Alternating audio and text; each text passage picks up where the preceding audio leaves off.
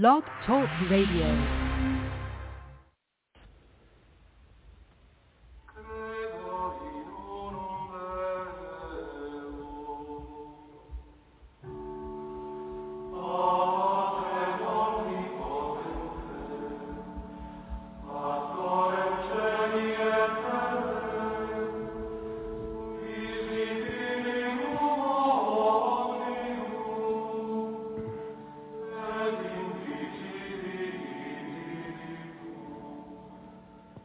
Welcome back to Fundamentally Mormon. I'm your host, Mark Lichtenwalter, and this is Zion's Redemption Radio Network.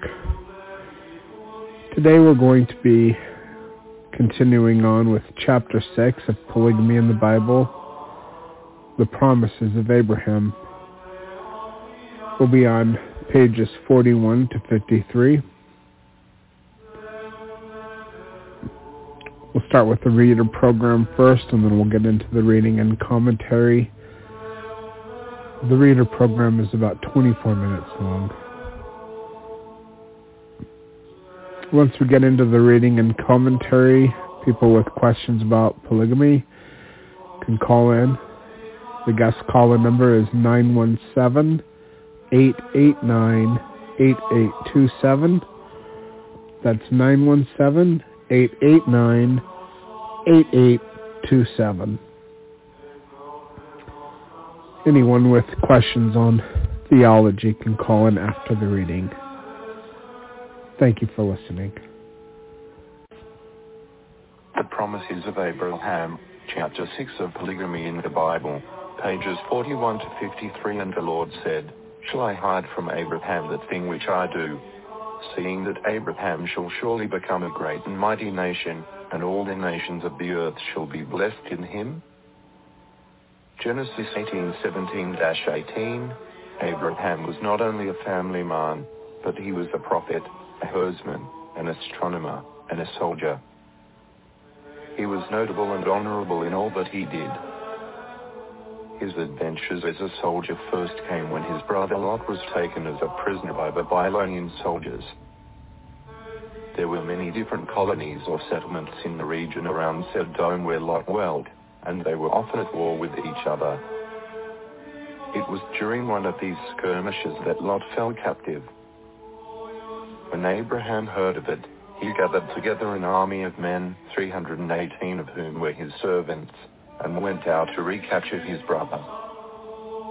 In a midnight surprise attack, Abraham demolished the armies of 4 famous Babylonian kings. It was in this warfare that he exemplified something of a military genius and dash, which was merely another demonstration that God was with him. 42. It was a total victory by slaughter. Abraham recaptured his brother Lot, and his goods, land, the women also, and the people. The king of Sodom went to meet Abraham to thank him, and so did Melchizedek, the king of Salem. Now Melchizedek brought forth bread and wine, and he was the priest of the Most High God, and he blessed Abraham. The king of Sodom asked Abraham only for a return of his people. He could keep all their goods as a reward for rescuing the people. But Abraham said he had made an agreement with God that he would not keep a thread or a shoelace that belonged to someone else.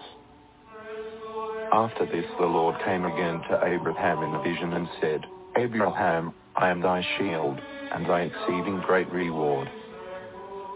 Later the Lord and 2 angels came visiting with Abraham, and had dinner with him. But it was not just a social visit. The Lord told him what was about to happen to the city of Sodom.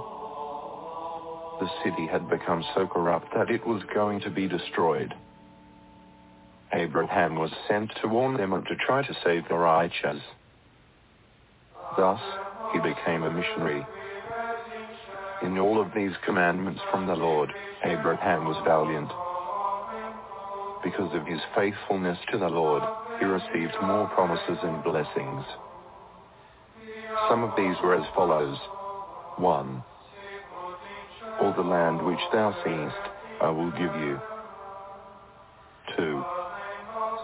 and to thy children I will give it forever. 3. If a man can number the dust of the earth, then shall thy seed also be numbered. Divine messages from God to Abraham were often delivered through the medium of heavenly angels. See Genesis 22, 1-19, but it was his eagerness to keep the commandments of God that brought him into 43, a personal relationship with God. This became such an intimate relationship that God often spoke to him face to face. There was no mistake about who was helping and blessing and teaching Abraham, because we read that it was the Lord God Most High, maker of heaven and earth. Genesis 14:22. The New Testament writers confirm these manifestations of God to Abraham by writing that the God of glory appeared unto our father Abraham. Acts 7:2. This indicates that Abraham was a prophet of God in every sense of the word. He made no serious errors in his lifestyle, so it was written that the Lord had blessed Abraham in all things. Plural marriage was not limited to just Abraham, his family and his children. Abraham's brother, Nahor, had a wife Milcah who bore him 8 children. See Genesis 22:20-23, and also a concubine who bore him 4 more children. From this plural marriage came Rebekah, who married Isaac, unto whom the promises to Abraham were also given. We also read that Abraham had another wife named Keturah, Genesis 25:1. Some people contend that Sarah gave Hagar to Abraham for the purpose of having a son who would continue his lineage. Why, then, did she keep giving him more wives after he already had a son by Hagar? We also read that Abraham gave gifts to the sons of their concubines, which Abraham had. No number of his concubines was given. It is very difficult to believe that Abraham was such a spiritual man yet had not the gospel.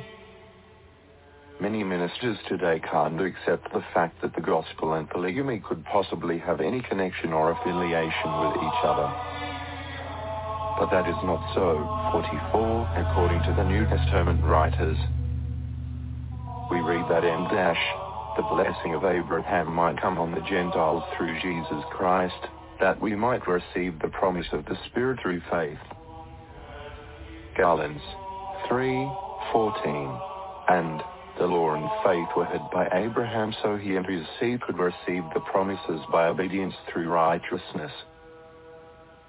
See Rom 4:12-24, but expressed more clearly and the scripture, foreseeing that God would justify the heathen through faith, preached before the gospel unto Abraham, saying, in thee shall all nations be blessed.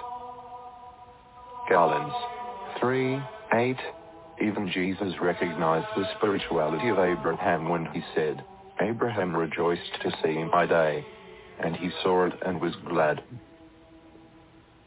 John 8:56. Now if Abraham saw and rejoiced in Christ, talked with God face to face, had the gospel preached unto him, had the law and faith, then by being a polygamist, he must either have rejected God's word, or else God's word included polygamy. The only reasonable conclusion is that God didn't condemn a man for having a plurality of wives. Furthermore, it must be the same gospel if the Christians are supposed to be rewarded in heaven by sitting down with this polygamist Abraham. It must be the same gospel if the Christians will feel honored to be adopted into the family of Abraham and to be called his children. If Christians are supposed to have the same faith, the same repentance, the same justification, the same sanctification through the Holy Ghost, the same worthiness, beholding the same angels, talking and praying to the same God, it must be the same gospel. It is interesting to compare the promises God made to the polygamists and those made to the monogamists, and even if they are in the same family. The case of Isaac, son of Abraham, is a good example. What shall we say of Isaac? Isaac had but one wife, and it is worthy of a special notice, yes, a special notice, that but little space in the Bible is devoted to his life and memory, compared to those of Abraham and Jacob, both of whom were polygamists. God changed the names of both Abraham and Jacob, and gave them more honorable names. But Isaac's name was never changed. And while God promised Abraham and Jacob that because of their own service and faithfulness, he would bless and prosper them and their descendants, no such promise was ever made to Isaac. But every time, God promised to bless Isaac and his seed, because of Abraham's obedience. This reminds us of the wealthy gentleman who said to a poor widow, "Your mother was a friend indeed to me, and now I want to say to you, when you or your children need food or clothes, let me hear from you, and you shall have them for your mother's sake." Why did God discriminate between Isaac and the polygamists? He does nothing without a good reason. Well, the first commandment ever given to man was, be 46, fruitful, multiply and replenish the earth. And this commandment had been twice repeated. Although Isaac had been an exceptionally good man, he did not multiply like Abraham and Jacob, and hence the preference shown to polygamists. Marriage, or the Bible and Polygamy, Rev. Summers, 1886, p. 19. Abraham is considered to be a great prophet, a friend of God, and the father of a royal bloodline. Consider, then, the following list of items that establish him as an exemplary man of righteous principles, showing that God must have approved of his polygamous life. 1. The Bible honors the names of the polygamists more than it does the celibates or monogamists. Abraham was one of the foremost polygamists, so honored in the Bible that his name was mentioned nearly 400 times. 2. Abraham was honored by Jesus Christ more than any other ancient prophet. For example, he said that at 31, Abraham went to heaven. See Matt 8:11, Luke 13:28, Luke 16:22-31. This would not be so if polygamy were a sin. Most ministers today class polygamy as a sin, but Jesus and his apostles never identified it as such. 24. Abraham possessed an exceedingly great faith in God and in his commandments. See Rom 4:1-22, Galatians 3:6-9, Heb 11:8-10, James 2:21-24. Abraham could not have had such great faith in God if he has been a sinful man. Sin destroys. 47, faith. It is by obeying the laws of God that men develop faith in God. Since all of the prophets and disciples of Christ have referred so often to Abraham's faith, it is evident that he was very obedient to the laws and commandments of God. 3. God honored Abraham and his family when he said, "I will make my covenant between me and thee, and will multiply thee exceedingly." Genesis 17:2. No monogamist has ever received such a promise. 4.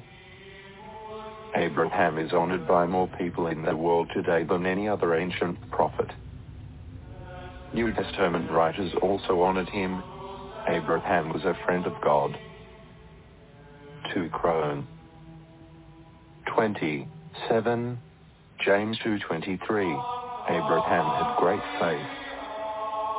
Rom 4:1-22, Galatians 3:6-9, Heb 11:8-10, James 2:21-24.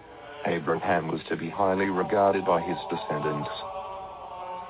Matt 3:9, Luke 13:16, John 8:33-40, Abraham received a divine call from God. Acts 7:2-3, Heb 11:8, Abraham received God's priesthood. Heb 7:1-10, Abraham made a covenant with God. Luke 1:73, Rom 4:13, Galatians 3:6-5. The Apostle Paul honored the children and descendants of the polygamist Abraham and understood that the promises of God would be given to them. See Rom 9:4-14, 6. The children of Abraham are the seed of the covenant people of God. Know ye therefore that they which are of faith, the same are the children of Abraham. Galatians 3:7. Those who have 48 faith in the gospel are the children of the polygamist Abraham. 7. Paul could give no greater recognition to the disciples of Christ, nor to the honor of Abraham, than when he wrote, "And if ye be Christ's, then are ye Abraham's seed, and heirs according to the promise."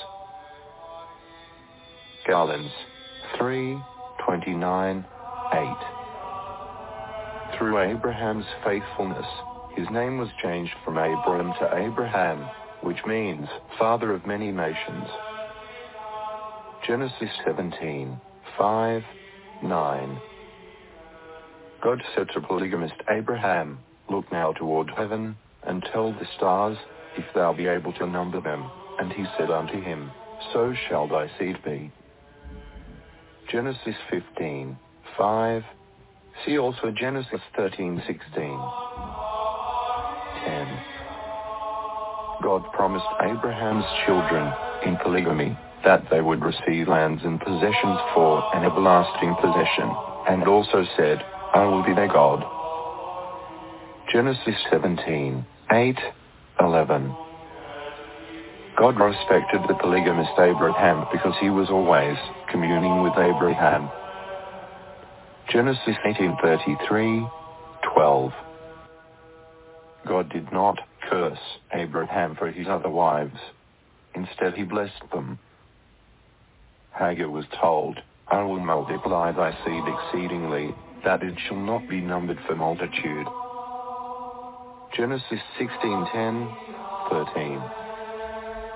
The polygamist relationship did not reflect any sin or cursing upon Abraham's children, because God told him that, "I will make thee exceedingly fruitful, and I will make nations of thee, and kings shall come out of thee."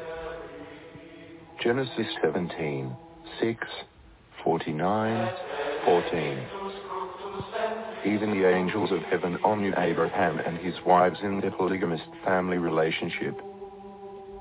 When family troubles arose and Hagar left home, an angel came to her and told her to return to that polygamist home. Genesis 16:9-15.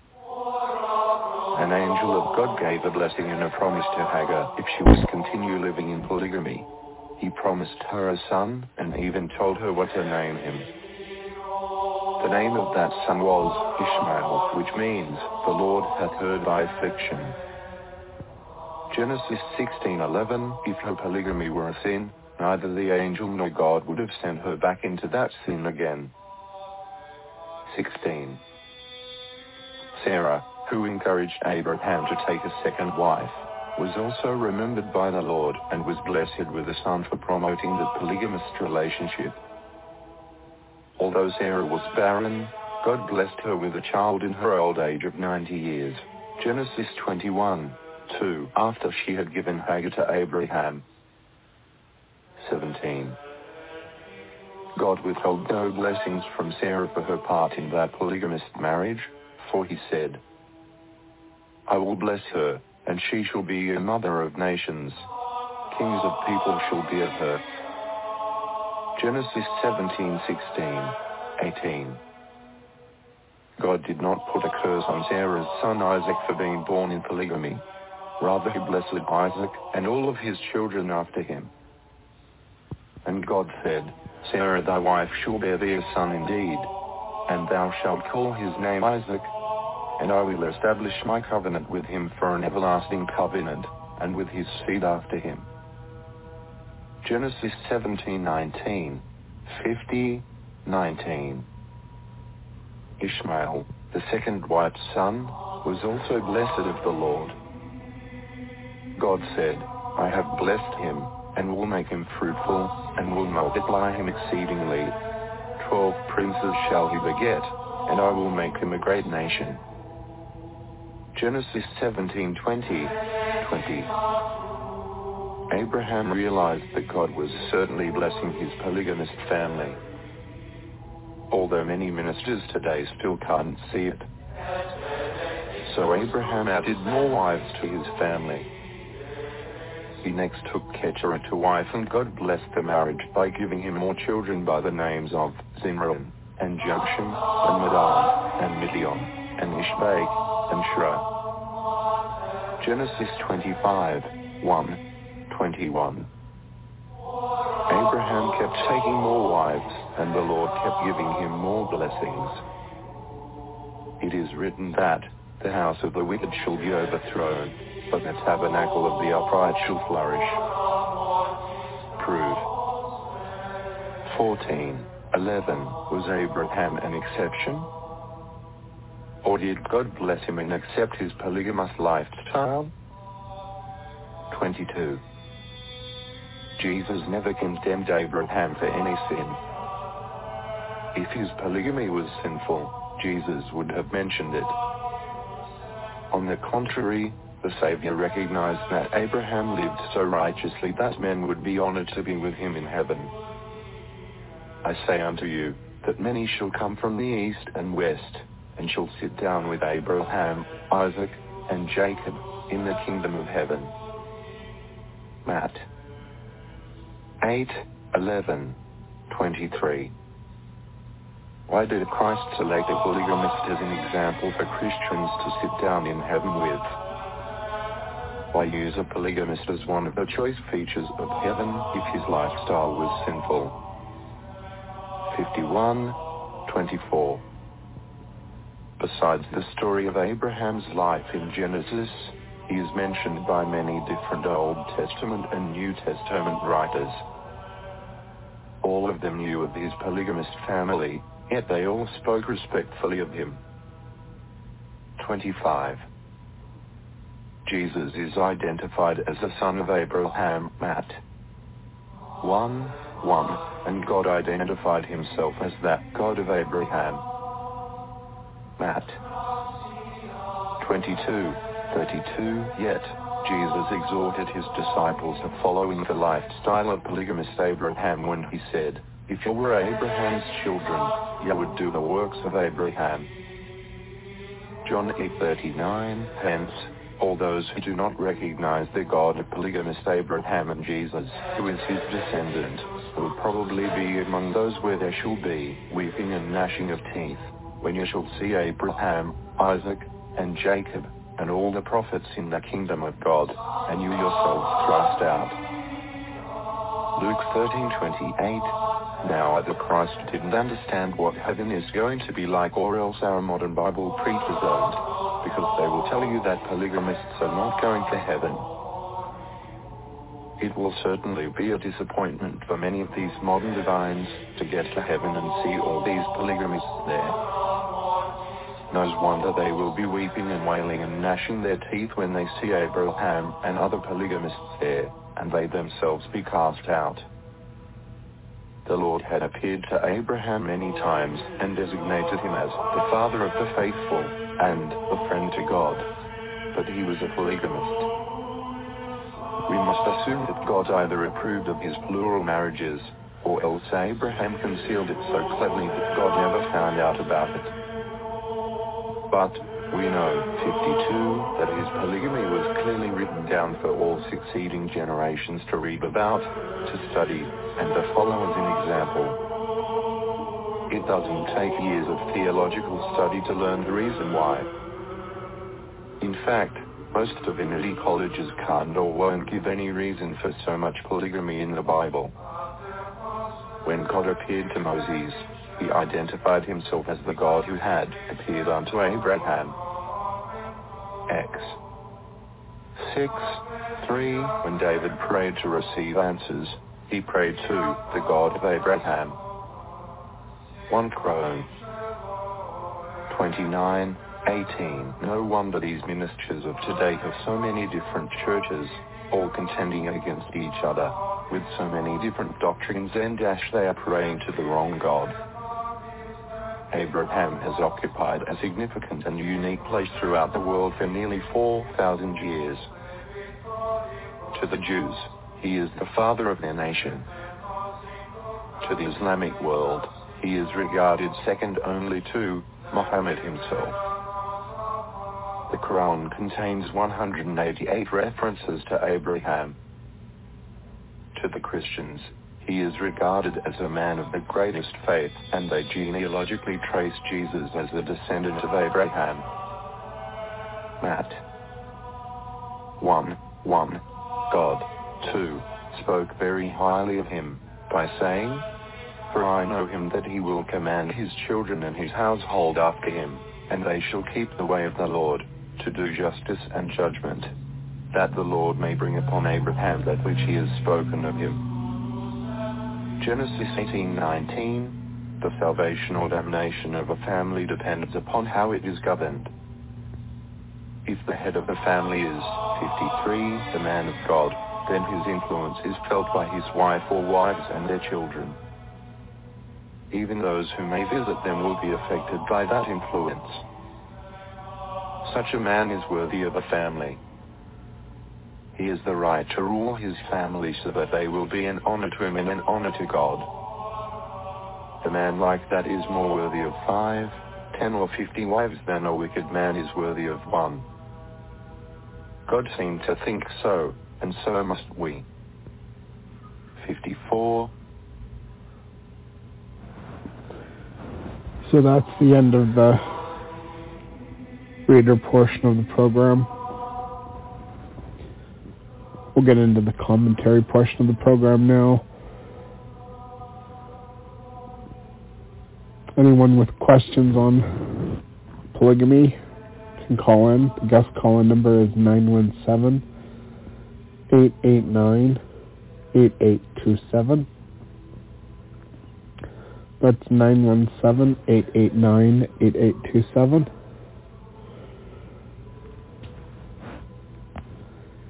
Anyone with questions about theology can wait till the end of the commentary portion of the program. Fundamentally Mormon goes live Monday through Friday from 6 p.m. to 8 p.m. or until we're finished.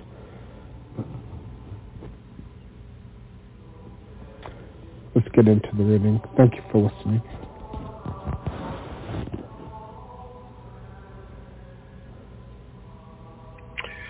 Okay, so we're going to do the commentary portion of the program. I did not go to work tonight because I started having these sneezing fits last night when I was driving. And when I got home this morning, my nose started running like a sieve, and I started getting sick. And my daughter started getting sick, and my son Emmett, who is on the line. Hi, Emmett. Hello. He had already been tested for Omicron, so we went down and got tested, and both myself and my daughter have COVID. So I was going to work all the way up until the point where I decided that I needed to stick near a bathroom. And I'm not going to explain myself other than I would have worked if it was just a head cold, but it's getting worse. So anyway, my wife is going to pick up some stuff to help out with things, so she's not on right now, but Emmett is in the office downstairs. I'm in the bedroom upstairs, and luckily I have vacation days that I am required to use for when I get sick, which really sucks because I want to do things with vacation days, not be sick. But I don't know. I might just get to the point where I'm just tell them I'm going to be a part-time driver, and if they can't handle that, then maybe I'll just go work for a different company. I really like where I work, and I like the benefits, but if I'm going to be sick and I choose not to use vacation days, I think that should be my choice. But the boss, the owner of the company, said, well, it's policy. And I'm all like, well, you make the policy. So, and I just told him I'm grateful that I have a week of vacation that I can use. Because he didn't have to give that to me. He gave it to me way early. And he's a really good boss. I really respect him. When I worked for the other company that I worked for 4 years, we shared the same yard because my old boss and my new boss are cousins. And we shared the same shop, and I always saw him, like, doing all of his, working on the equipment and doing things, and he's always putting his time and effort into his company. And I just really respect him. I think he's a decent, fair individual, and I'm really happy to be working for him. But I just feel like I'm trapped, and maybe I shouldn't feel that way because, I'm not going to lose out on money, but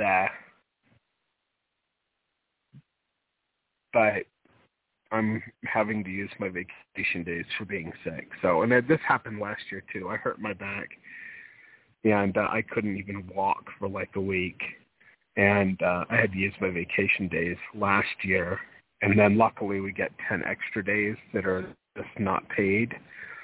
But, if I get sick, then I don't know. I've been pretty good with not being sick for a while. Anyway, Kim is unmuted. I don't hear her. She might have her headset I muted. muted my mic for a minute because you were talking, so. Oh, okay. Can you hear me though? Yeah. Okay. Well, I'm headed back to you with all of the things, so that's good. Kim already had Delta, we think, and we're pretty sure she had Omicron like 2 weeks ago because she got really sick and couldn't drive home. I had to go get her because she was too dizzy and whatever. Yeah, I feel like I was going to pass out. But that was just like a couple weeks ago, right before we had a 4-day break actually from school, so that was kind of convenient.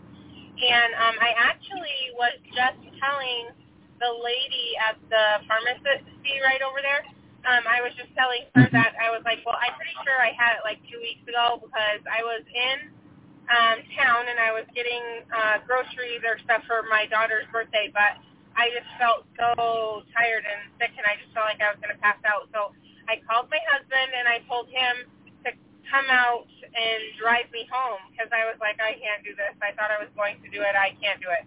And then so he came out and he was just going to, pick me up and we were going to leave the car. And I was like, well, could you give me a blessing? So then he said yes, and then he gave me a blessing, awkward as it may have been. And he... Well, I didn't give it to you right away. I prayed about it, and God told me to do something really surprising. Did not expect this. He sit on his hands, and he consecrated that. So that was super interesting. But also in the blessing told me to keep a prayer in my heart for the next 12 hours. And so I know that God knows me super well. I have ADD like ridiculous, and it's hard for me to focus, just focus, and it's not even an hour or so, but I have a really bad focus. So trying to focus really hard on keeping a prayer in my heart for the 12 hours was something that I really did work hard at, and actually it made me, it kind of made me feel like I wanted to be more like this all the time. I wanted to strive to stay,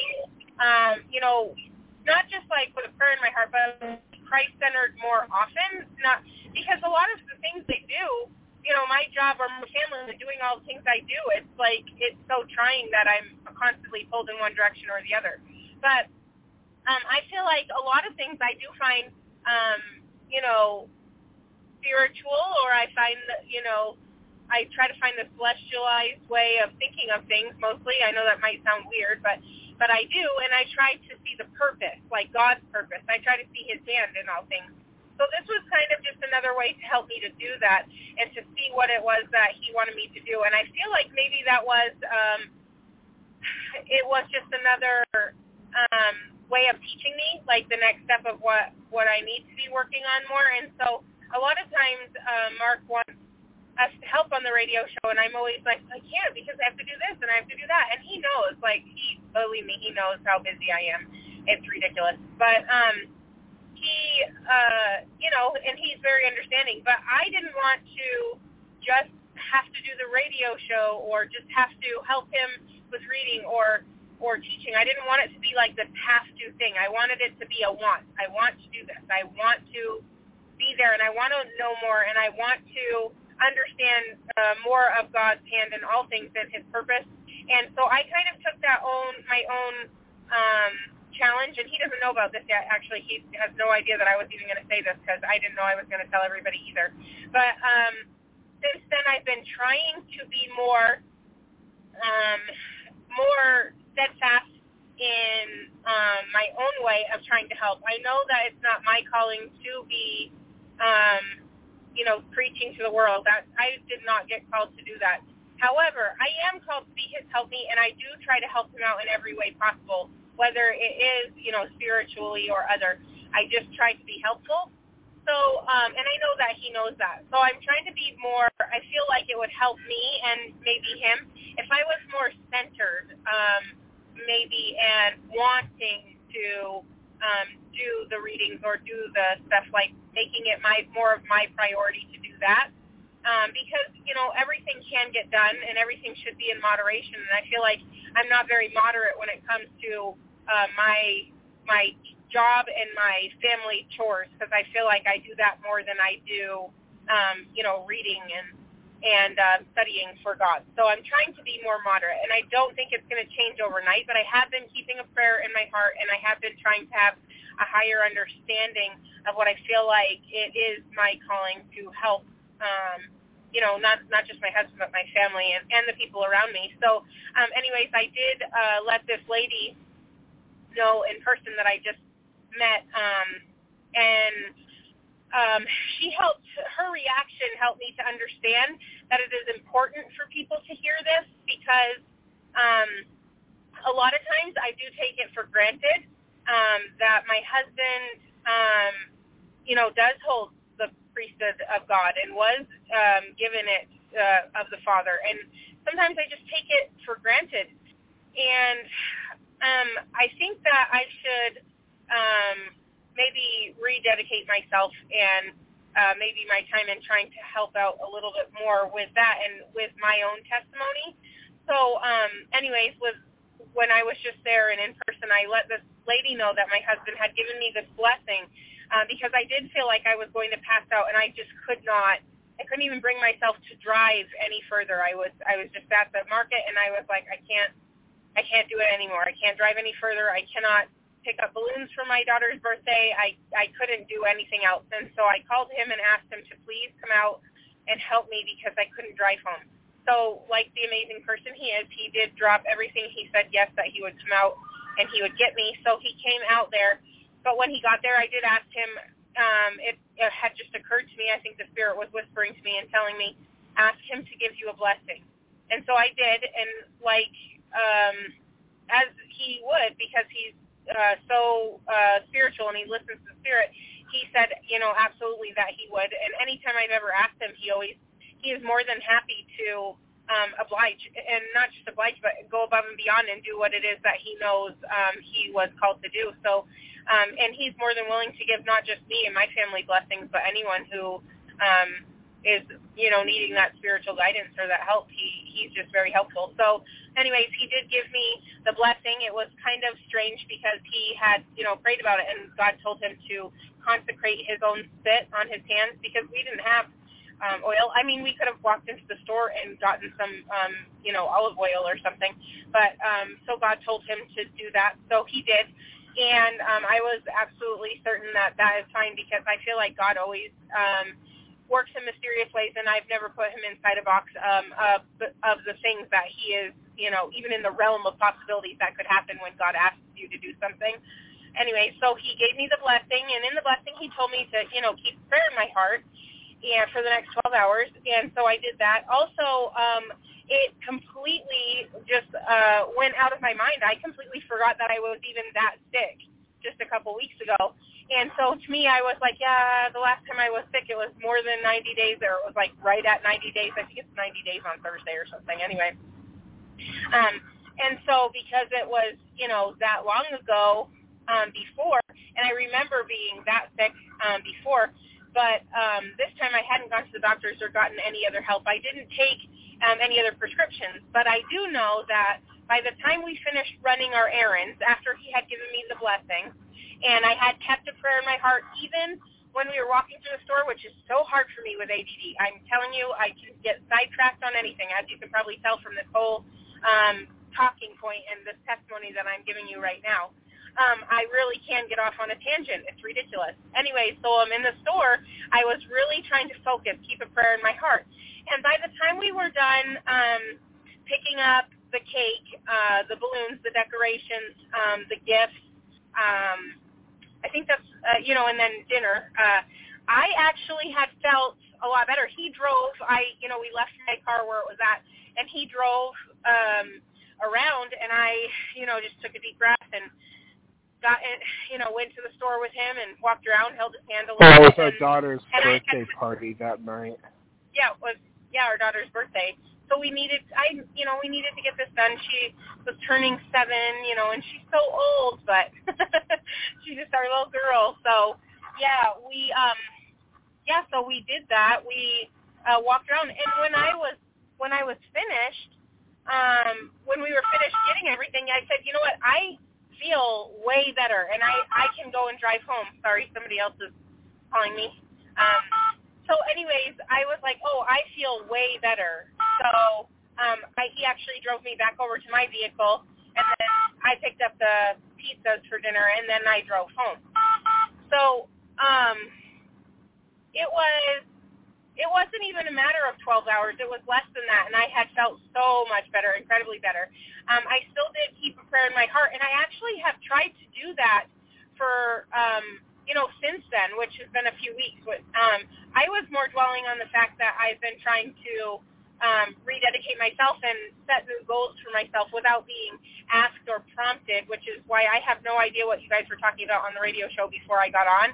But I just felt like I needed to say that or tell that because I did let this lady know at the pharmacy, and she was just, her face lit up, and she was just like, that is such a great testimony, and she was like, thank you for telling me that, and she's like, that is so sweet, She was, she doesn't know who my husband is, doesn't know, him from the next person, but she does know how it made her feel when I told her about my experience that I had with my husband. And so I feel like I needed to share that also on the radio show right now tonight because I feel like that it is a testimony, and even I shouldn't just be all nonchalant about it, that, he did that for me. I'm so grateful, and God, through him, helped me and healed me very quickly. I didn't even have that bad of a go. It was, it was coming down to that point. I feel like we're all like that a little bit. We get sick, and whether it's not like spiritual sickness or physical sickness, but we get sick, and we let it go so far. That's what we do. We're like, it's okay, I can do this, I can handle that, I've got this. But when we get far enough, what God does is he brings us down to where we will ask for help and where we ask for forgiveness or we ask for healing. And I feel like sometimes if we would ask quicker, we wouldn't be, fighting so much. We wouldn't be having to be sick so much. We wouldn't have to, feel all the pain that we do down here, because he is capable. He is very capable of helping and healing us in so many different ways, and we just need to ask.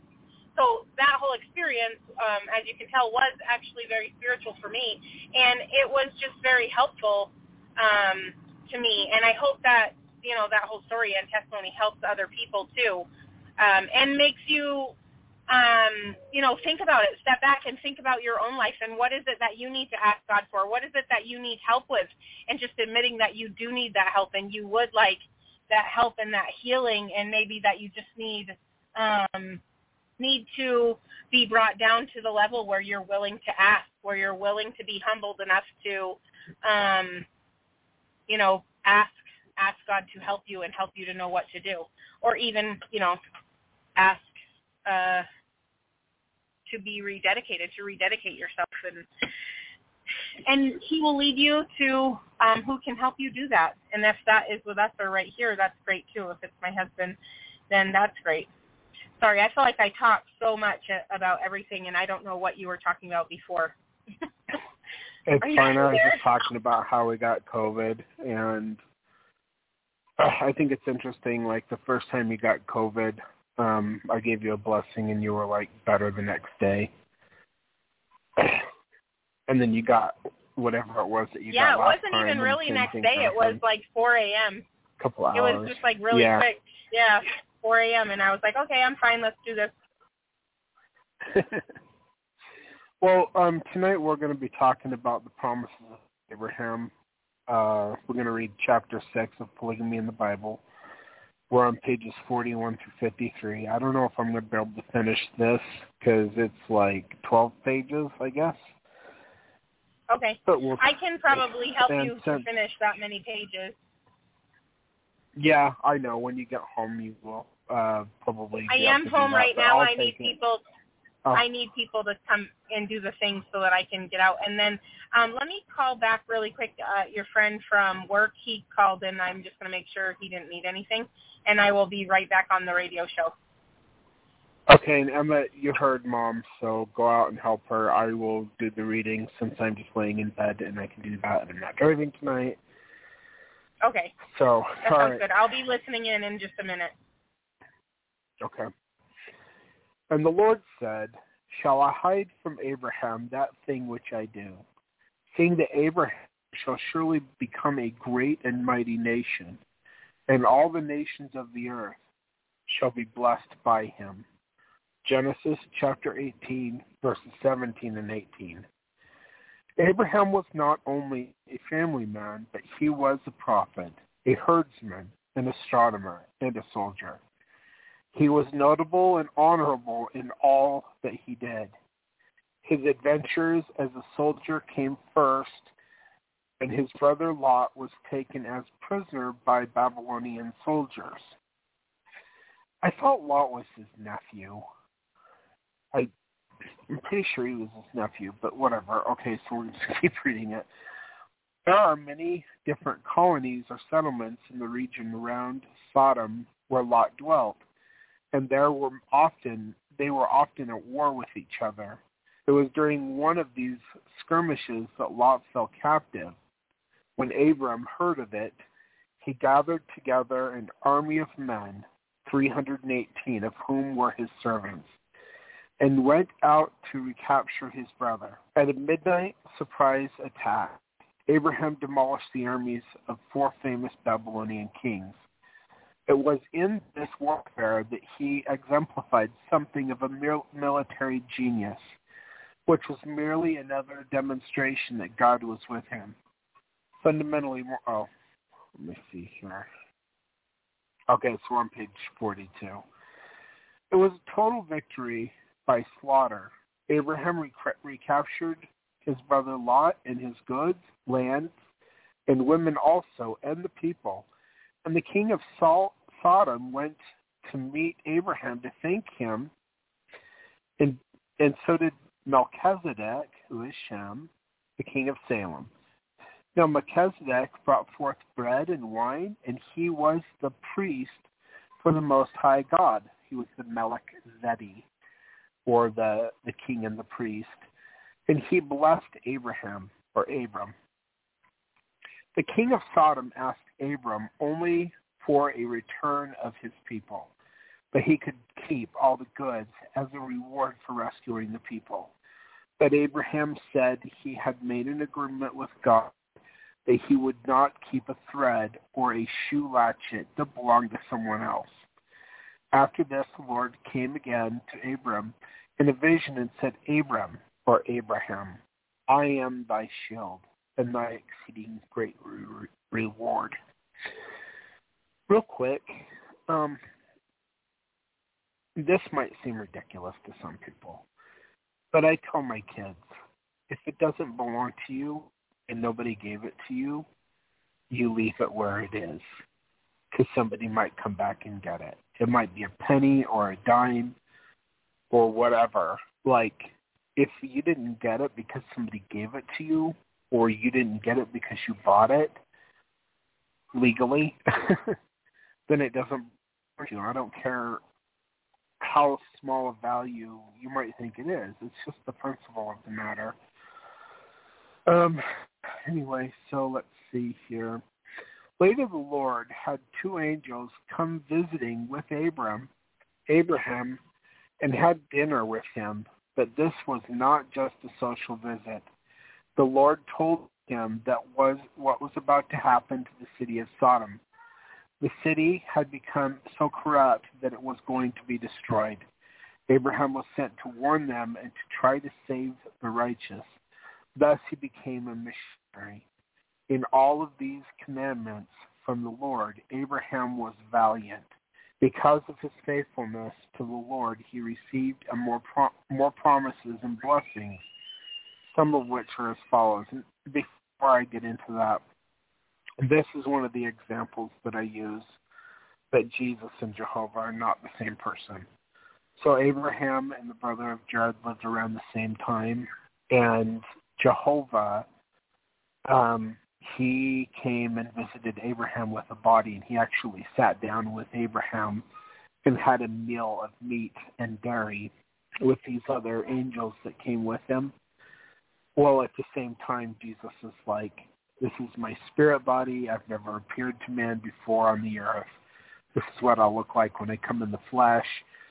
And that was the first time to the brother of Jared, or Mohammed Moriankamer, that Jesus had appeared to anybody.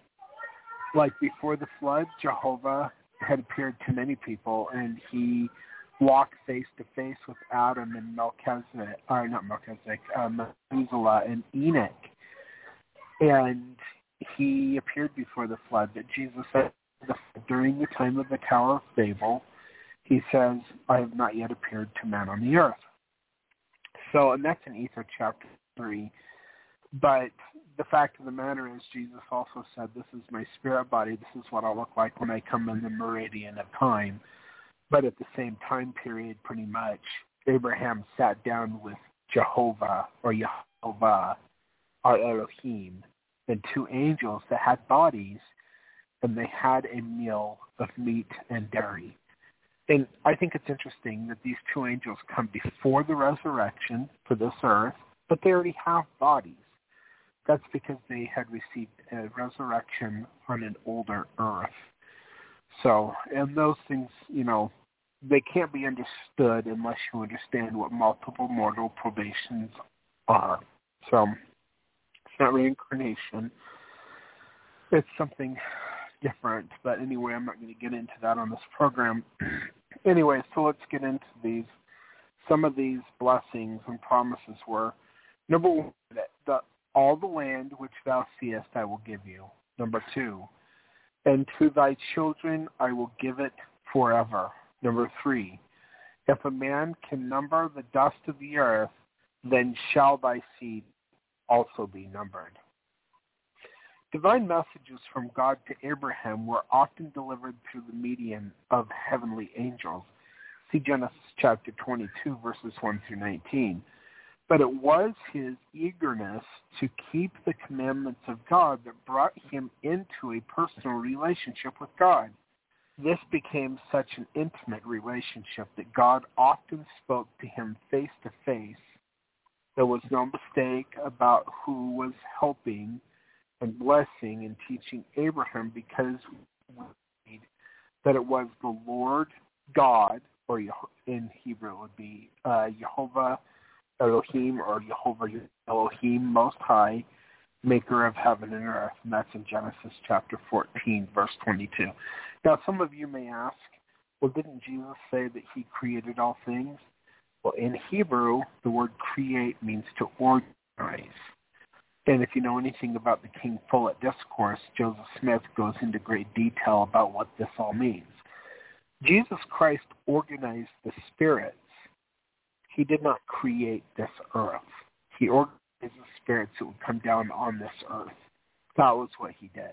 People get it mixed up all the time because they don't understand what these words mean in Hebrew. And it's just, in fact, I was just talking to somebody was flipping out about Abraham wasn't a polygamist. He wouldn't have committed adultery or something to that effect. And I was like, you don't even know what adultery means in Hebrew. You don't even know. And like these people that want to interpret Scripture by the light of their Gentile minds and twist things according to what they want them to be, they are teaching you false doctrine. And those people, whether they're good or bad, whether they've had spiritual experiences or not, are Judas goats. So, and the other thing too, and I brought this up the other day. So, Abraham was the father of Isaac, or Yitzhak, who is the father of Yaakov, or Jacob. Jacob was tricked into marrying Leah by Laban, her father, but he really wanted to marry Rachel, which was his love, but he got tricked into marrying this first wife, and then Yaakov, or Jacob, married Rachel, and then there was two other women at least that Abraham became a husband of. Now, if polygamy is adultery, which it is not, and I'm so sick and tired of hearing people yap about that because they don't know what they're talking about, but then every other child born to Rachel and those other two were bastards. And I'm sorry, but God blessed the 12 sons of Yaakov, or Israel, Jacob, as sons, not bastards. I'm sick and tired of hearing these people twist Jacob chapter 2 way out of context in the Book of Mormon because they don't like polygamy. I don't like talking about polygamy. I'm so sick and tired of arguing with people. So sick and tired of it. But I felt like we had to do this program, read this book next, because so many people are trying to in what polygamy is and try to say it's an abomination and it's a horrible sin. Well, like I told this other guy earlier today, God took me up in the spirit when I asked him where he was before the Big Bang. I just wanted to understand. I was trying to make it all make sense in my mind, and God took me up in the spirit, an out-of-body experience. Now, I've had many of these out-of-body experiences. I never try to have them. God takes me, and I actually think it's a rush when it happens. I love it because my body hurts all the time because I was poisoned in the oil fields like 12 years ago. And then I've had other problems. But when I'm out of my body in the spirit, it feels so nice not to have the density of my body and the pain that my body gives me all the time. But I really enjoy these when God takes me up, and he showed me a bunch of stuff. He showed me the war in heaven. He showed me where the intelligences were and what they are. He showed me that all the intelligences are eternal and all of the elements and the laws of the universe are eternal. And that when God, he took me to this place and there was this cloud of light in front of me and we went down into the clouds, the cloud in space, and I saw these orbs of light. And he said, look, and I looked and I saw a flash of light. And I saw one orb of light become two. And he told me that this was the birth of spirits. That when the intelligence becomes self-aware, the feminine and the masculine separate and they become spirits. This is the beginning of spirits. The intelligence is eternal when the masculine and feminine are bound together in the way that they are, but when they separate, there begins to be an aging process. And I was shown that in order to obtain eternal life, that God has found a way to seal the masculine and the feminine together at a certain point when they're ready for it, so that these two, male and female, are sealed by the Holy Spirit of promise, which creates, it puts back together what was broken.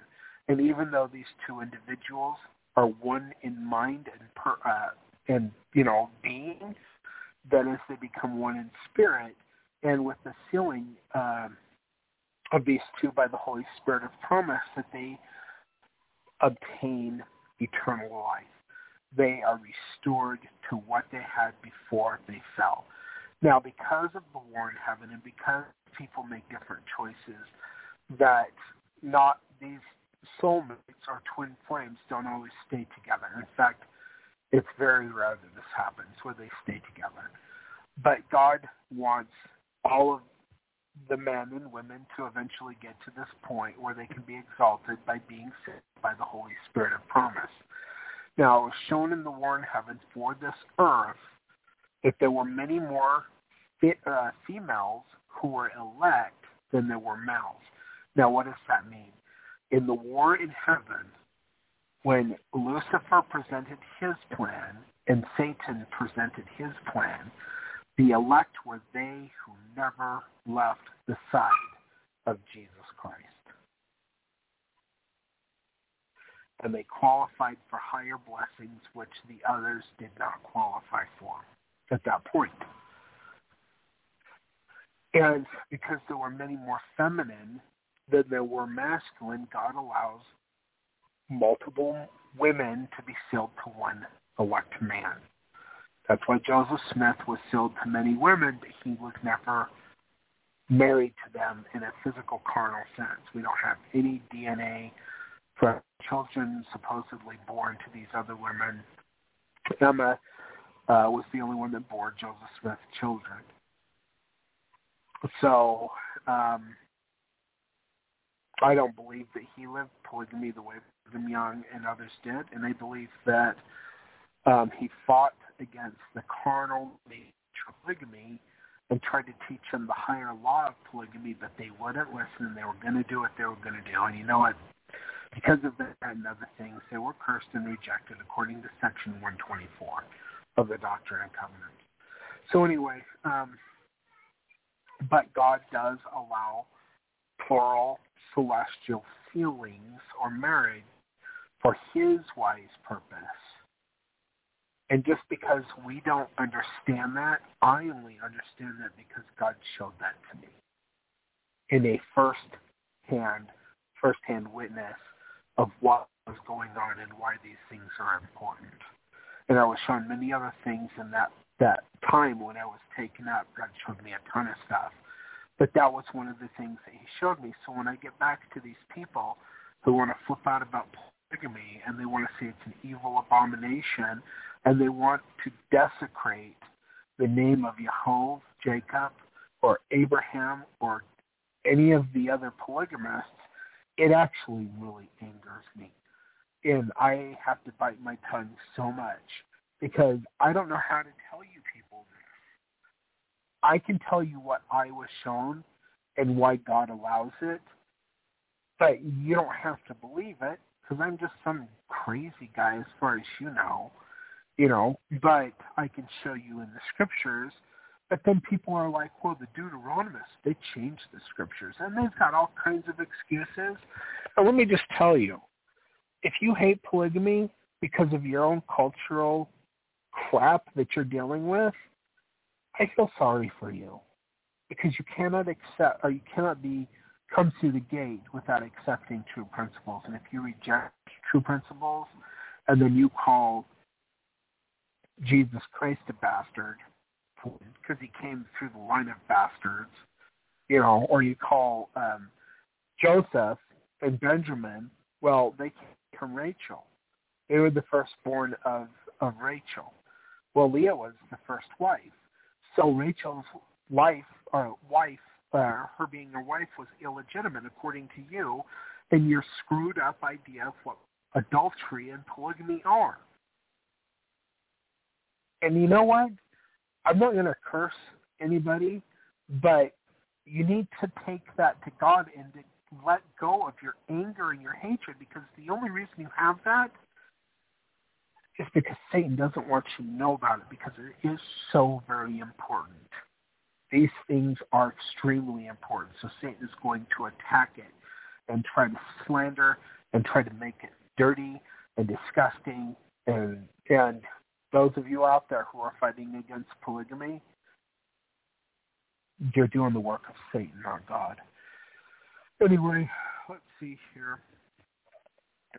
I don't care if I stand alone in this true principle, because I'm standing on the side of truth. And if people don't accept that, I'm sorry, but I'm already used to people not accepting me. So the only thing that really kind of worries me a little bit is Jesus Christ was one of the candlesticks. So during a dispensation, there are three major dispensations, and there are dispensation heads, and there are dispensations within dispensations. So I'm going to reveal to you a mystery. When John saw the 7 golden candlesticks, who are representative of servants of God, what he saw was the Father, the Son, and the Holy Ghost, and he calls them candlesticks because there is a great light around their head. If you had your eyes spiritually opened, people have seen it on me. They've seen it. I've seen it on the Father and the Son. But these are the candlesticks. But there's 4 who come down in each dispensation with a dispensation head. So, for instance, Michael, who became Adam, was a dispensation head. During that dispensation, the candlesticks that were assigned to this earth were the Father, God the Creator, God the Redeemer, and God the Witness. There are 3 who are always the candlesticks for each dispensation. But there are 4 in each dispensation who are also considered candlesticks. And for the first dispensation, they were Enoch, Noah, Moses, and Elijah. And they were mighty and strong for this earth. During the second dispensation, the dispensation head was God the Redeemer, who we know as Jesus Christ. The candlesticks for that dispensation were John the Baptist, Peter, James, and John, who you know as these people. They have different names in Hebrew, but that's what you know them by. But they were the candlesticks of God for that dispensation, 7 in all. For this dispensation, Joseph Smith came down as an Elias to prepare the way for the return of God the Witness. He laid the foundation for that to happen. God the Witness comes down, the house of God in order, and then there are others who come down who are also mighty and strong to assist in the work and the gathering and the exodus and all these type of things. So, let's see here. And, when I asked God what that was, I thought I knew. And I told him. And I remember the Spirit withdrawing from me. Because I was pretty sure that I was right? So the Spirit withdraws from me. And I'm like, okay, I repent of my false beliefs, but I've studied everything that I know how to study on this topic, and I've been trying to understand it. And God actually gave me the knowledge that I just told you. And then I told him what he'd given me and got a confirmation of the Spirit, and they knew that it was true. So anyway, that was like in 2013 or 2014. I can't remember. Anyway, the New Testament writers confirm these manifestations of God to Abraham by writing that the God of glory appeared unto our father Abraham. Acts chapter 7, verse 2. This indicates Abraham was a prophet of God in every sense of the word. He made no serious errors in his lifestyle, so it was written that the Lord had blessed Abraham in all things. Plural marriage was not limited to just Abraham, his family, or his children. Abraham's brother, Nahor, had a wife, Milcah, who bore him 8 children. See Genesis chapter 22, verses 20 through 23. And also a concubine who bore him 4 more children. From this plural marriage came Rebekah, who married Isaac, unto whom the promise of Abraham were also given. We also read that Abraham had another wife named Keturah. Genesis chapter 25, verse 1. Some people contend that Sarah gave Hagar to Abraham for the purpose of having a son who would continue his lineage. Why then did she keep giving him more wives after he had already had a son by Hagar? We also read that Abraham gave gifts to the sons of the concubines which Abraham had. No number of his concubines were given. It is very difficult to believe that Abraham was such a spiritual man, yet had not the gospel. Many ministers today can't accept the fact that the gospel and polygamy could possibly have any connection or affiliation with each other. But that is not so. According to the New Testament writers, we read that, quote, the blessings of Abraham might come on the Gentiles through Jesus Christ, that we might receive the promise of the Spirit through faith. Galatians chapter 3, verse 14. And the law and faith were had by Abraham, so he and his seed could receive the promises by obedience through righteousness. See Romans chapter 4, verses 12 through 24. But expressed more clearly, quote, and the scripture, foreseeing that God would justify the heathen through faith, preached before the gospel unto Abraham, saying, in thee shall all nations be blessed. Galatians chapter 3, verse 8. When Jesus recognized the spirituality of Abraham, when he said, quote, Abraham rejoiced to see my day, and he saw it and was glad. John chapter 8, verse 56. And now if Abraham saw and rejoiced in Christ, talked with God face to face, and had the gospel preached unto him, had the law and faith, then by being a polygamist, he must either have rejected God's word or else God's word included polygamy. I'm sorry if you don't like it. Get off your high horse and humble yourself, because you don't know what you're talking about if you think polygamy is adultery. The only reasonable conclusion is that God didn't condemn a man for having a plurality of wives. Furthermore, it must be the same gospel if the Christians were supposed to be rewarded in heaven by sitting down with this polygamist Abraham. It must be the same gospel if the Christians feel honored to be adopted into the family of Abraham and to be called his children.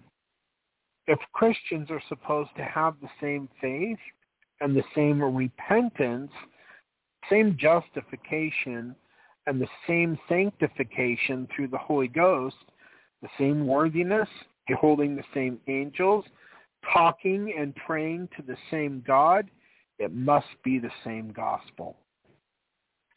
It is interesting to compare the promises God made to the polygamists and those made to the monogamists, even if they are in the same family. The case of Isaac, son of Abraham, is a good example.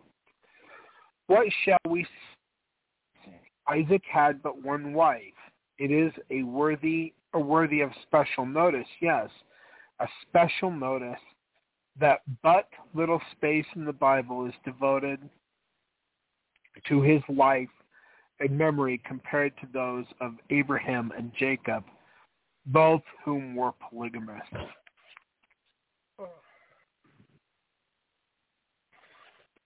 Okay. I'm trying not to cough here, so. God changed the name of Abraham and Jacob and gave them more honorable names, but Isaac's name was never changed. While God promised Abraham and Yaakov, or Jacob, that because of their own service and faithfulness, he would bless and prosper them and their descendants, no such promise was ever made to Isaac, or Yitzhak.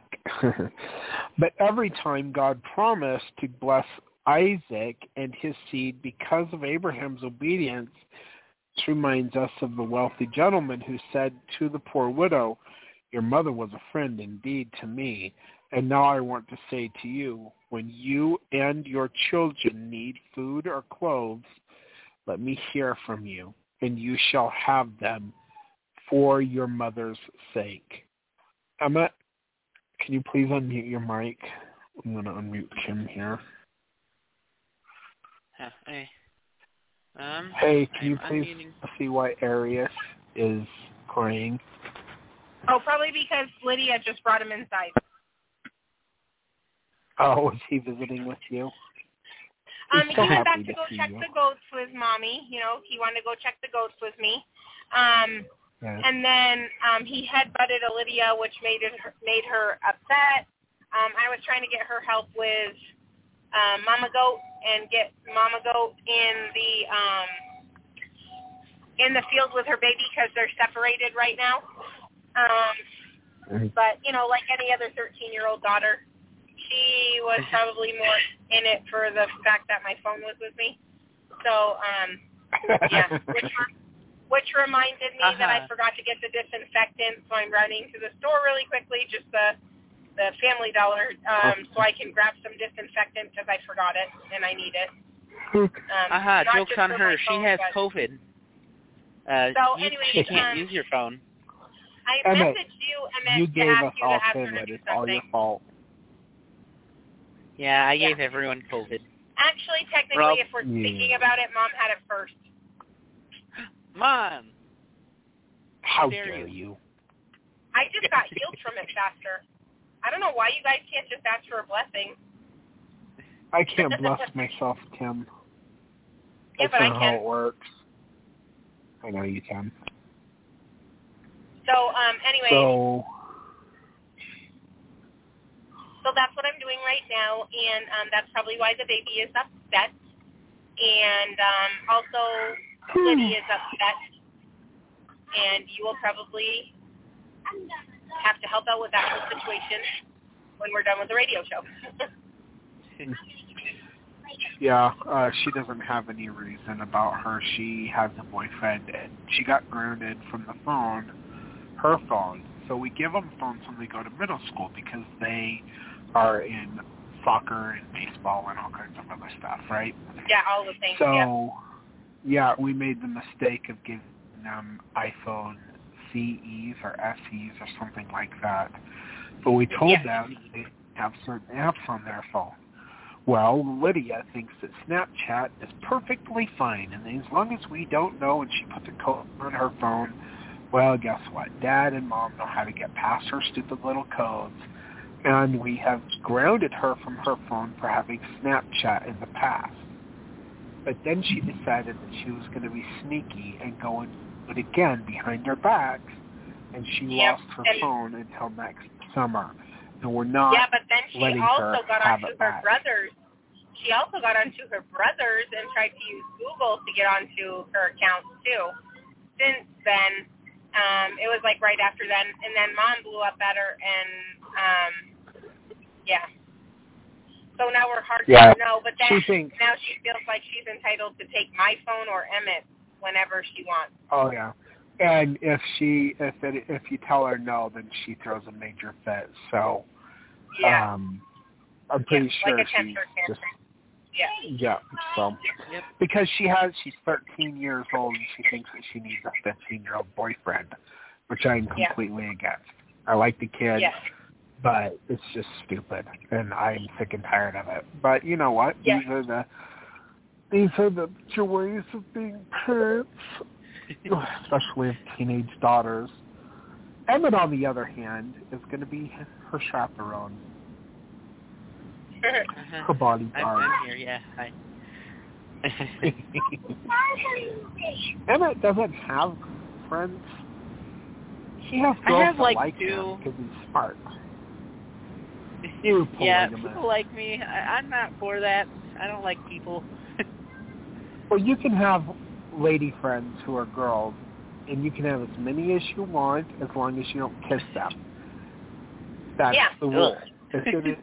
Kiss one, if you like one good enough to kiss her, then you need to cut it off with the other ones and don't play games, because if you like her enough to kiss her, then you should probably be serious with that. But you're 16, so you should just be a kid and stop worrying about all that stuff. As far as that's too much drama. So. Girls are drama. I agree with that. I have 3 sisters. I know that. You don't need to tell me. And they cost money. I know that too. Hey. But they make everything that is like a house into a home, food into a meal. I don't know, all stress that. Into more stress. Nice things. They're magic. Ta-da! They can be. If you make them mad, they can turn their magic into evil ways. Anyway, I was wondering why I was hearing not Kim, never Kim. I was talking about my ex, and I feel sorry for her. Well, I'm not going to talk about her, so she had issues. Anyway, Anyway, so Emmett, I guess I don't hear Arius crying anymore, so I think he found something, because I hear him playing. He's probably playing with He noticed that no one was paying attention to him screaming in the room, so he stopped. You know what? I think that he gets that way when Mom comes home, because he's all, I want my mom, and he has to pretend like he really needs her, because he just needs his mommy. Yes, he does. He is angry. Hi, Arius. Oh, he's in the room. Run. Give you that. I'm sorry. Eliza, give him that. Yes, you go tell her. He's so cute. Anyway, you guys mute yourself. I'm going to keep reading. Sounds good. Okay, so what's that? Okay, anyway. I just said sounds good. I was just agreeing with you. Okay, we're only 41% through with the reading today, and I think, excuse me, I'm doing a good job, all things considered, but I'll try to get through it. Why did God discriminate between Isaac and the polygamists? He does nothing without a good reason. Well, the first commandment ever given was to be fruitful, multiply, and replenish the earth. And this commandment had been twice repeated. Although Isaac had been an exceptionally good man, he did not multiply like Abraham and Jacob, and hence the preferences shown the polygamists. And that comes from Marriage or the Bible and Polygamy by Reverend Summers, 1886, page 19. Abraham is considered to be a great prophet, a friend of God, and the father of the royal bloodline. Consider then the following list of items that established him as an exemplary man and righteous principles, showing that God must have approved of his polygamous life. Number 1, the Bible honors the names of polygamists more than it does the celibates or monogamists. Abraham was one of the foremost polygamists, so honored in the Bible that his name was mentioned nearly 400 times. Number 2, Abraham was honored by Jesus Christ more than any other ancient prophet. Or, for example, he said that, let's see here, Abraham went to heaven, see Matthew chapter 8, verse 11, Luke chapter 13 and 13:28, and also Luke chapter 16, 22 through 31. This would not be so if polygamy were a sin. Most ministers today class polygamy as a sin, but Jesus and his apostles never identified it as such.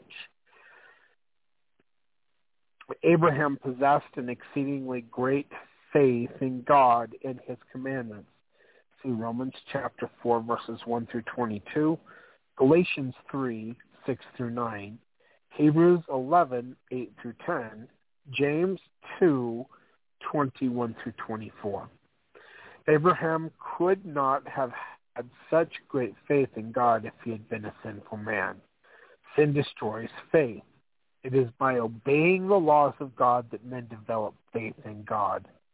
Since all the prophets and disciples of Christ have referred so often to Abraham's faith, it is evident that he was very obedient to the laws and commandments of God.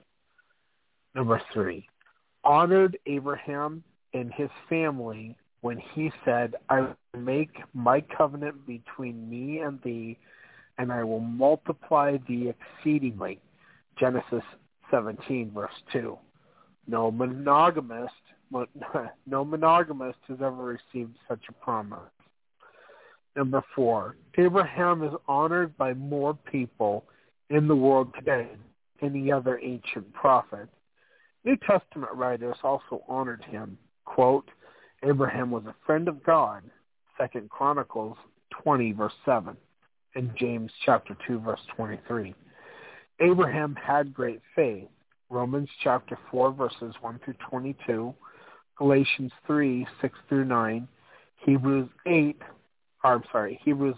8 through 10, and James 2, 21 through 24. Abraham was to be highly regarded by his descendants.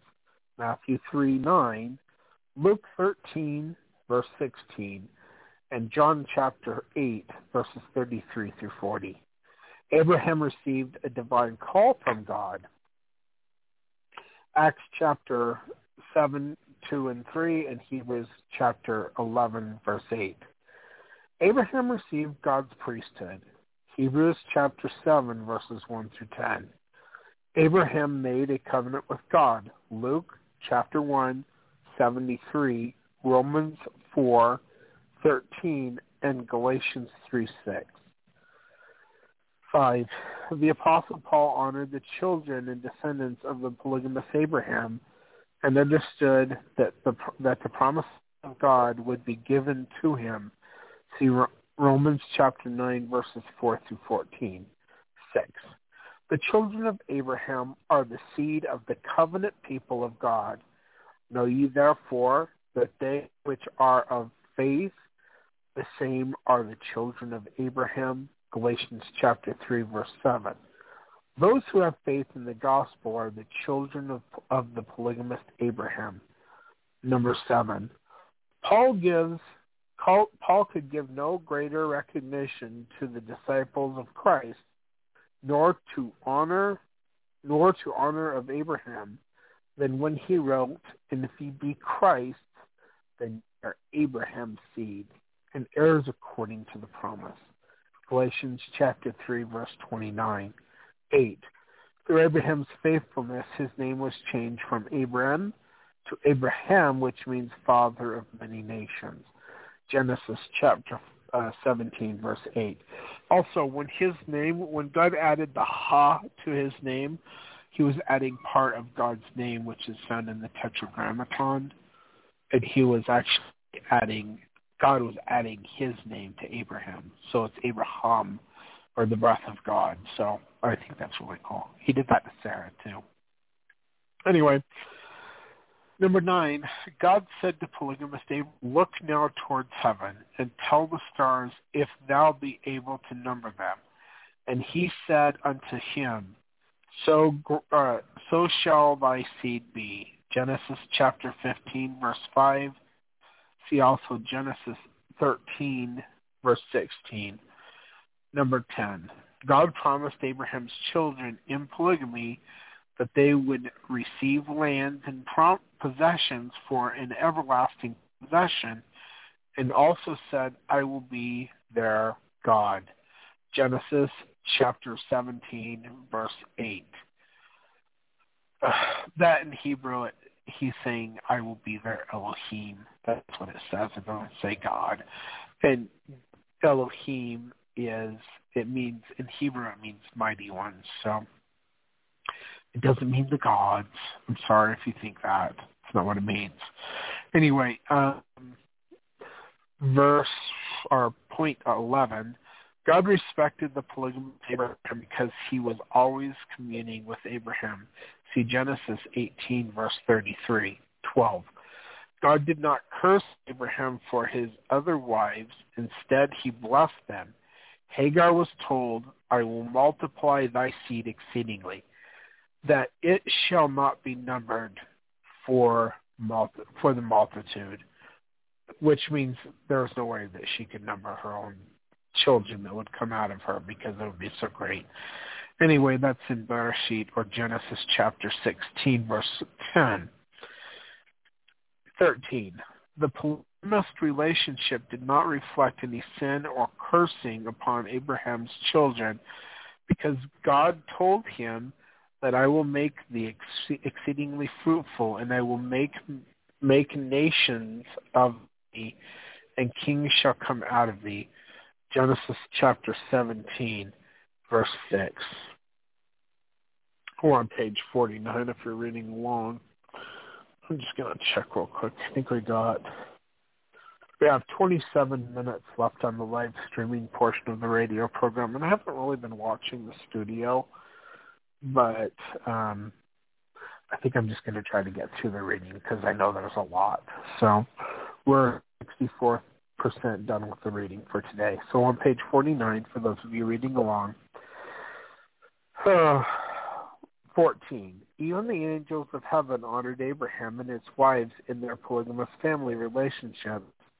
When family troubles arose and Hagar left home, an angel came to her and told her to return to the polygamous home. Genesis chapter 14, verse 9. 15. Topic 15. The angel of God gave a blessing and promised to Hagar if she would continue living in polygamy. He promised her a son and even told her what to name him. The name of that son was Ishmael, which means the Lord hath heard thine affliction. Genesis chapter 16, verse 11. If her polygamy were a sin, neither the angel nor God would have sent her back into that sin again. Topic 16. Sarah, who encouraged Abraham to take a second wife, was also remembered by the Lord and was blessed with a son for promoting that polygamous relationship. Although Sarah was barren, God blessed her with a child in her old age of 90 years old. Genesis chapter 21, verse 2. After she had given Hagar to Abraham. Topic 17. God withheld no blessings from Sarah for her part in the polygamous marriage, for he said, I will bless her, and she shall be mother of nations, kings of people shall be of her. Genesis chapter 17, verse 16. Topic 18. God did not put a curse on Sarah's son Isaac for being born in polygamy. Rather, he blessed Isaac and all of his children after him. And God said, quote, Sarah thy wife shall bear thee a son indeed, and thou shalt call his name Isaac. And I will establish my covenant with him for an everlasting covenant, and with his seed after him. Genesis chapter 17, verse 19. We're on page, and we're 72% done with the reading. And my voice box is getting tired, but I'm going to keep going until it gives out. Topic 19. Ishmael, the second wife's son, was also blessed of Jehovah, our Elohim, when God said, I have blessed him and will make him fruitful and will multiply him exceedingly. 12 princes shall he beget, and I will make him a great nation. Genesis chapter 17, verse 18. And I think they're the 12 princes of Arabia. If I'm right about that, I can't remember. It's been a while since I've read anything about that. But so we have the 12 tribes of Israel and the 12 princes of Arabia. Anyway, topic 20. Abraham realized that God was certainly blessing his polygamous family, although many ministers today still can't see it. So Abraham added more wives to his family. He next took Keturah to wife, and God blessed the marriage by giving him more children by the names of Zimran, Jokshan, and Medan and Midian, the Midianites, and Ishbak and Shua. Genesis chapter 25, verse 1. Topic 21. Abraham kept taking more wives, and the Lord kept giving him more blessings. It is written that the house of the wicked shall be overthrown, but the tabernacle of the upright shall flourish.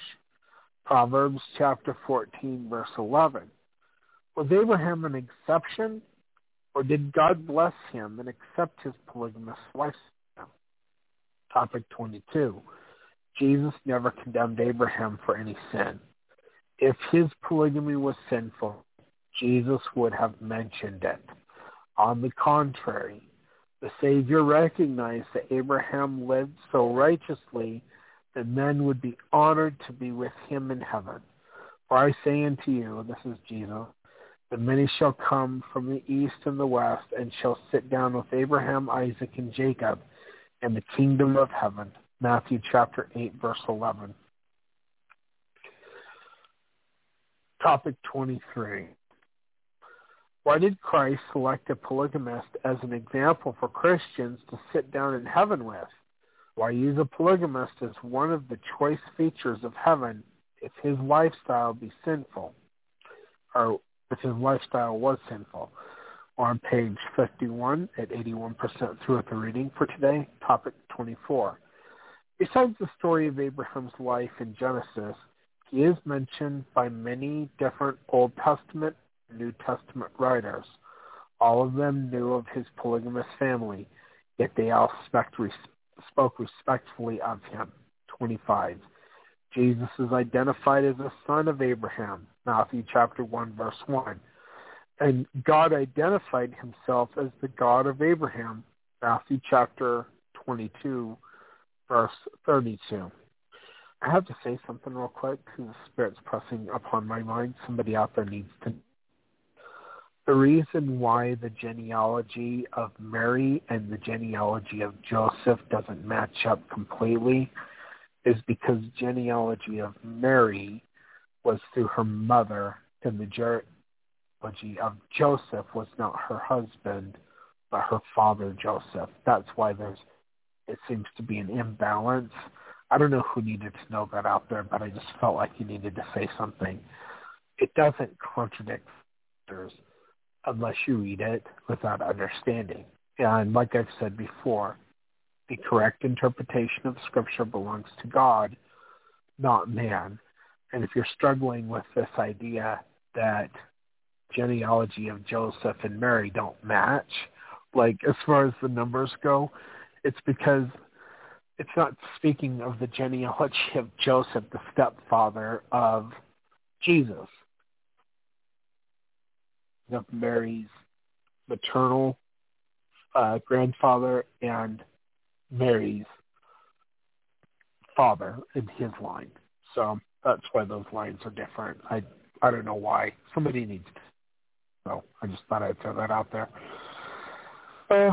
Jesus is identified as a son of Abraham, Matthew chapter 1, verse 1. And God identified himself as the God of Abraham, Matthew chapter 22, verse 32. Yet exhorted his disciples to follow in the lifestyle of polygamous Abraham when he said, if you are Abraham's children, you would do the works of Abraham. John chapter 8, verse 39. Hence, all those who do not recognize the God of polygamous Abraham and Jesus, who is his descendant, will probably be among those where there are weeping and gnashing of teeth when you shall see Abraham, Isaac, and Jacob, and all the prophets in the kingdom of God, and you yourself thrust out. Luke chapter 13, verse 28. And why would you be thrust out?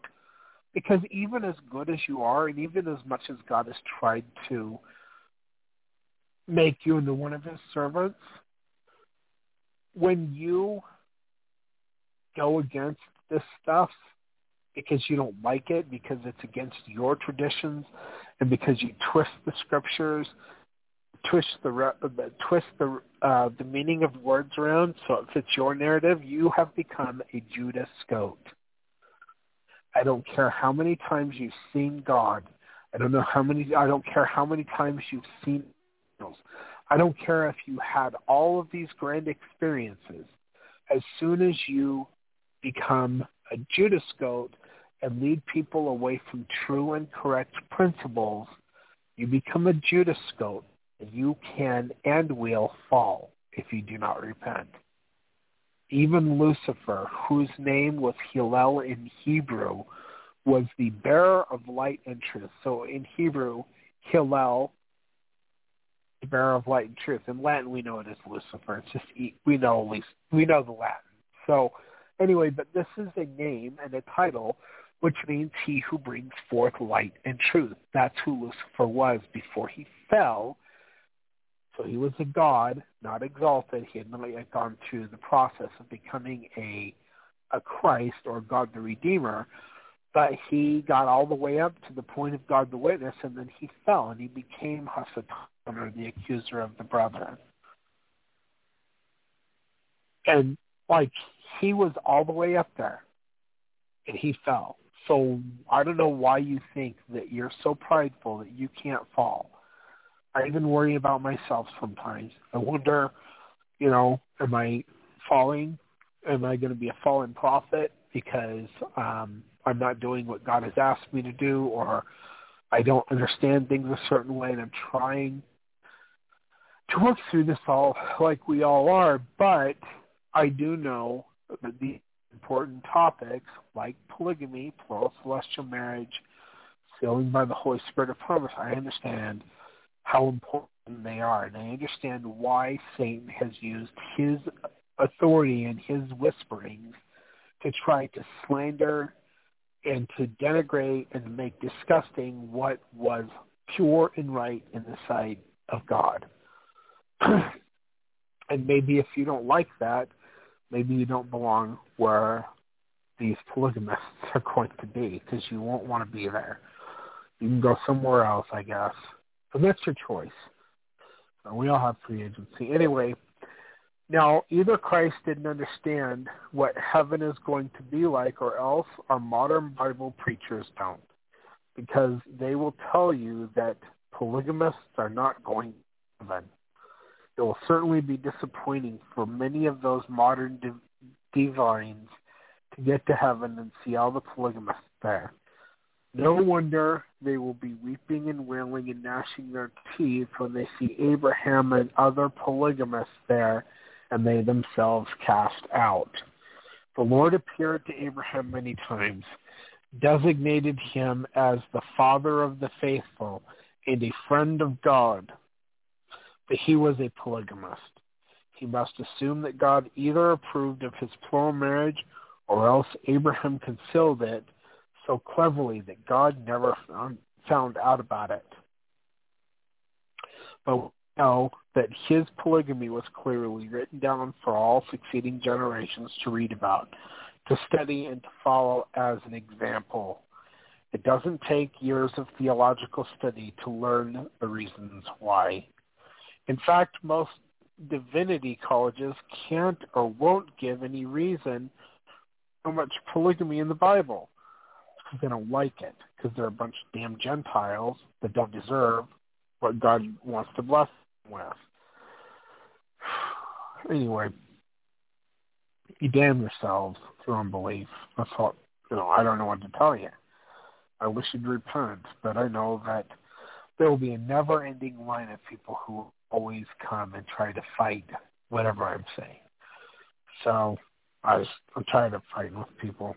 Anyway, when God appeared to Moses, he identified himself as the God who had appeared to Abraham. Exodus chapter 6, verse 3. When David prayed to receive answers, he prayed to the God of Abraham.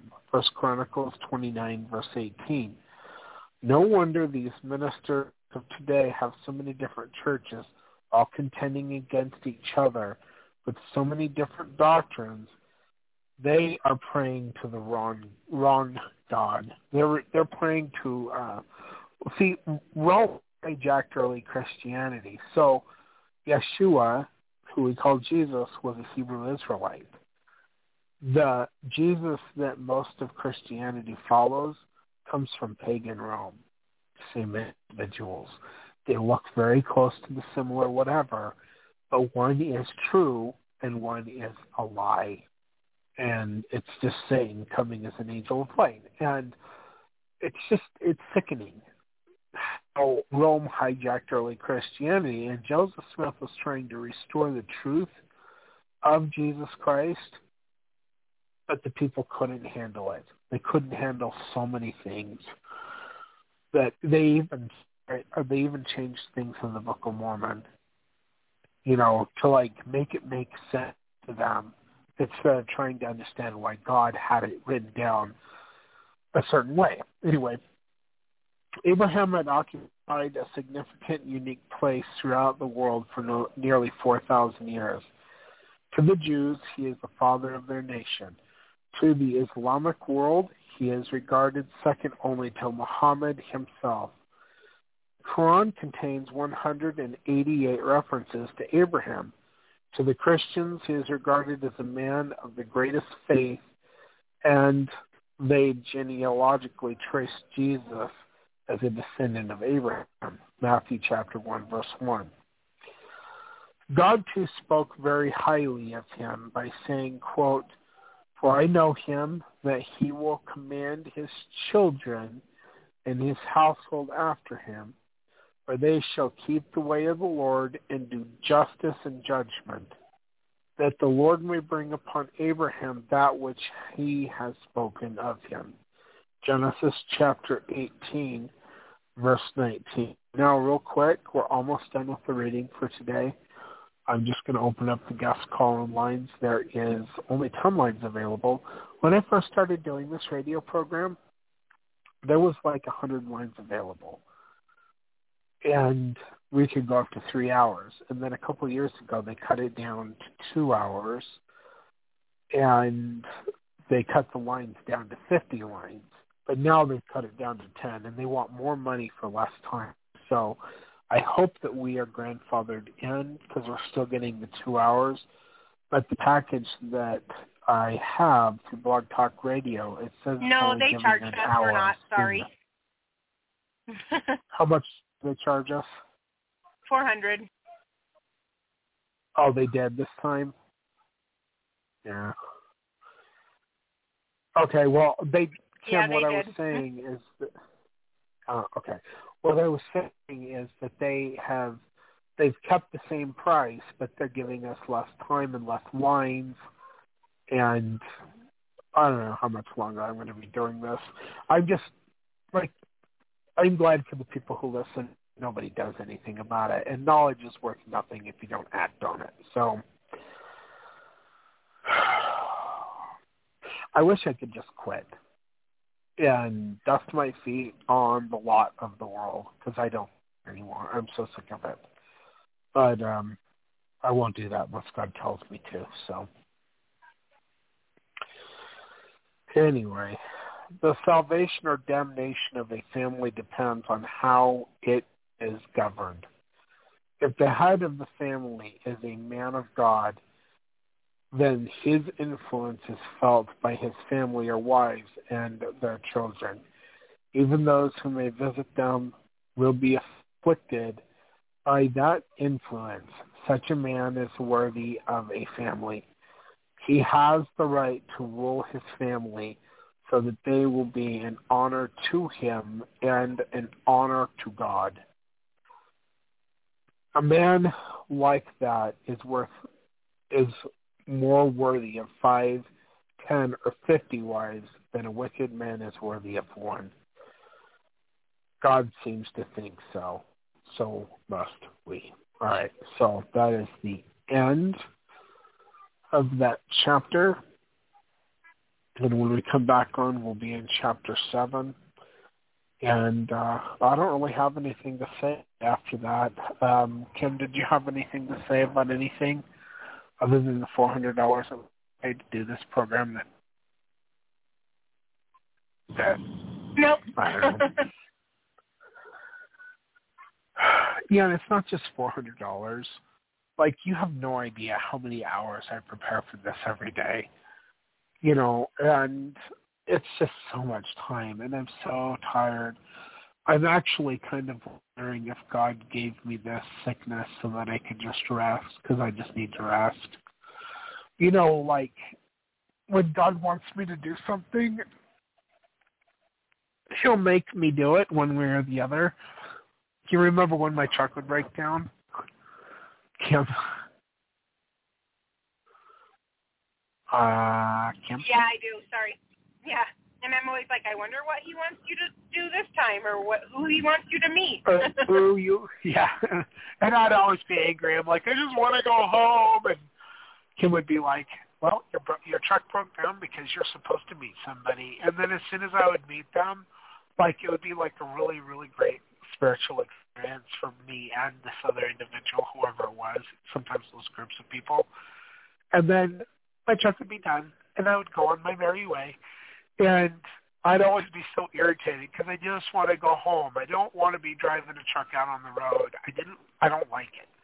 I don't like being away from my family and my wife. And the schedule that I'm on now, I hate it. I mean, I kind of like driving at night, but for one, I'm tired all the time. And for two, my wife is gone. And I leave before she gets home.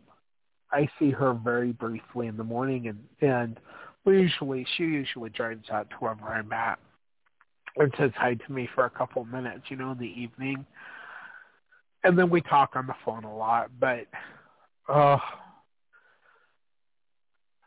don't know. I'm just tired of all of the things from top to the bottom, except for my wife. And I love my kids too, even though they drive me nuts, like Lydia with her dab chat and her stupid girl drama. We love the kids. We do not like their drama and their bad choices. Yeah. And you know what? They have to go through it all, and I understand that. They have to learn. But I love my bad choices. They're awesome. Emmett's bad choices are that he will tell me he's going to do something, and then he won't do it. And then when I ask him why he didn't do this, he'll tell me, I never said I was going to do that. Which basically calls me a liar to my face. Which, if you know anything about me, I hate liars with a passion. So, anyway, we have little issues about that from time to time, but Emmett's mostly a good kid. Well, he is a good kid. He just has the lazy part of him. And you know what? I like to be lazy too. So I just know that if I'm lazy, then things that need to get done won't get done. and that doesn't help anyone out. So, anyway, all right, well, did you guys have anything to say about any of the polygamy stuff or any theological stuff before we end the program for tonight? No, I don't have a lot to. I mean, we've been talking about polygamy for a while now, and I feel like tonight I was just led in a different direction, so I already said all my piece. Okay.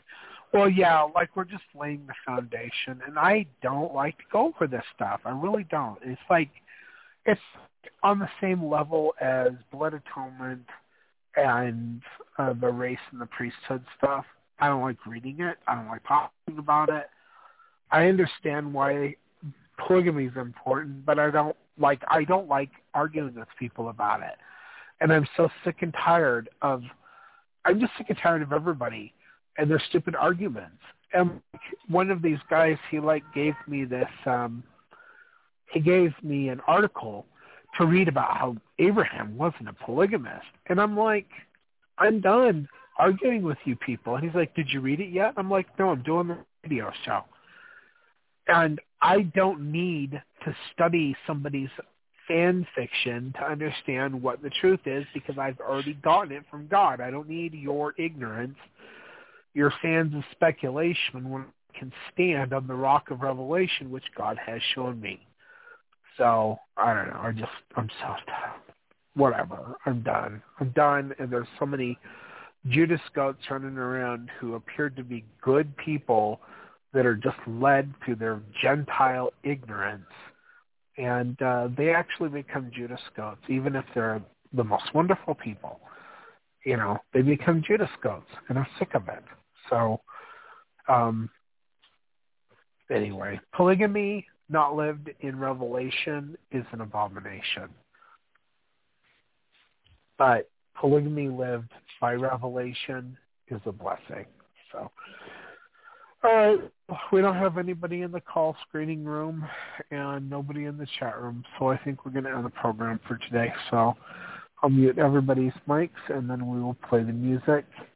Thank you for listening, everyone. I don't know if I'm going to be on the program tomorrow. I feel like crap right now. So I took some Mucinex, and I took some other stuff, so I'm doing all right, but I'm still in a lot of pain. So anyway, we'll see if I do it tomorrow. Anyway, thank you, everyone, for listening. Take care. God bless. Goodbye.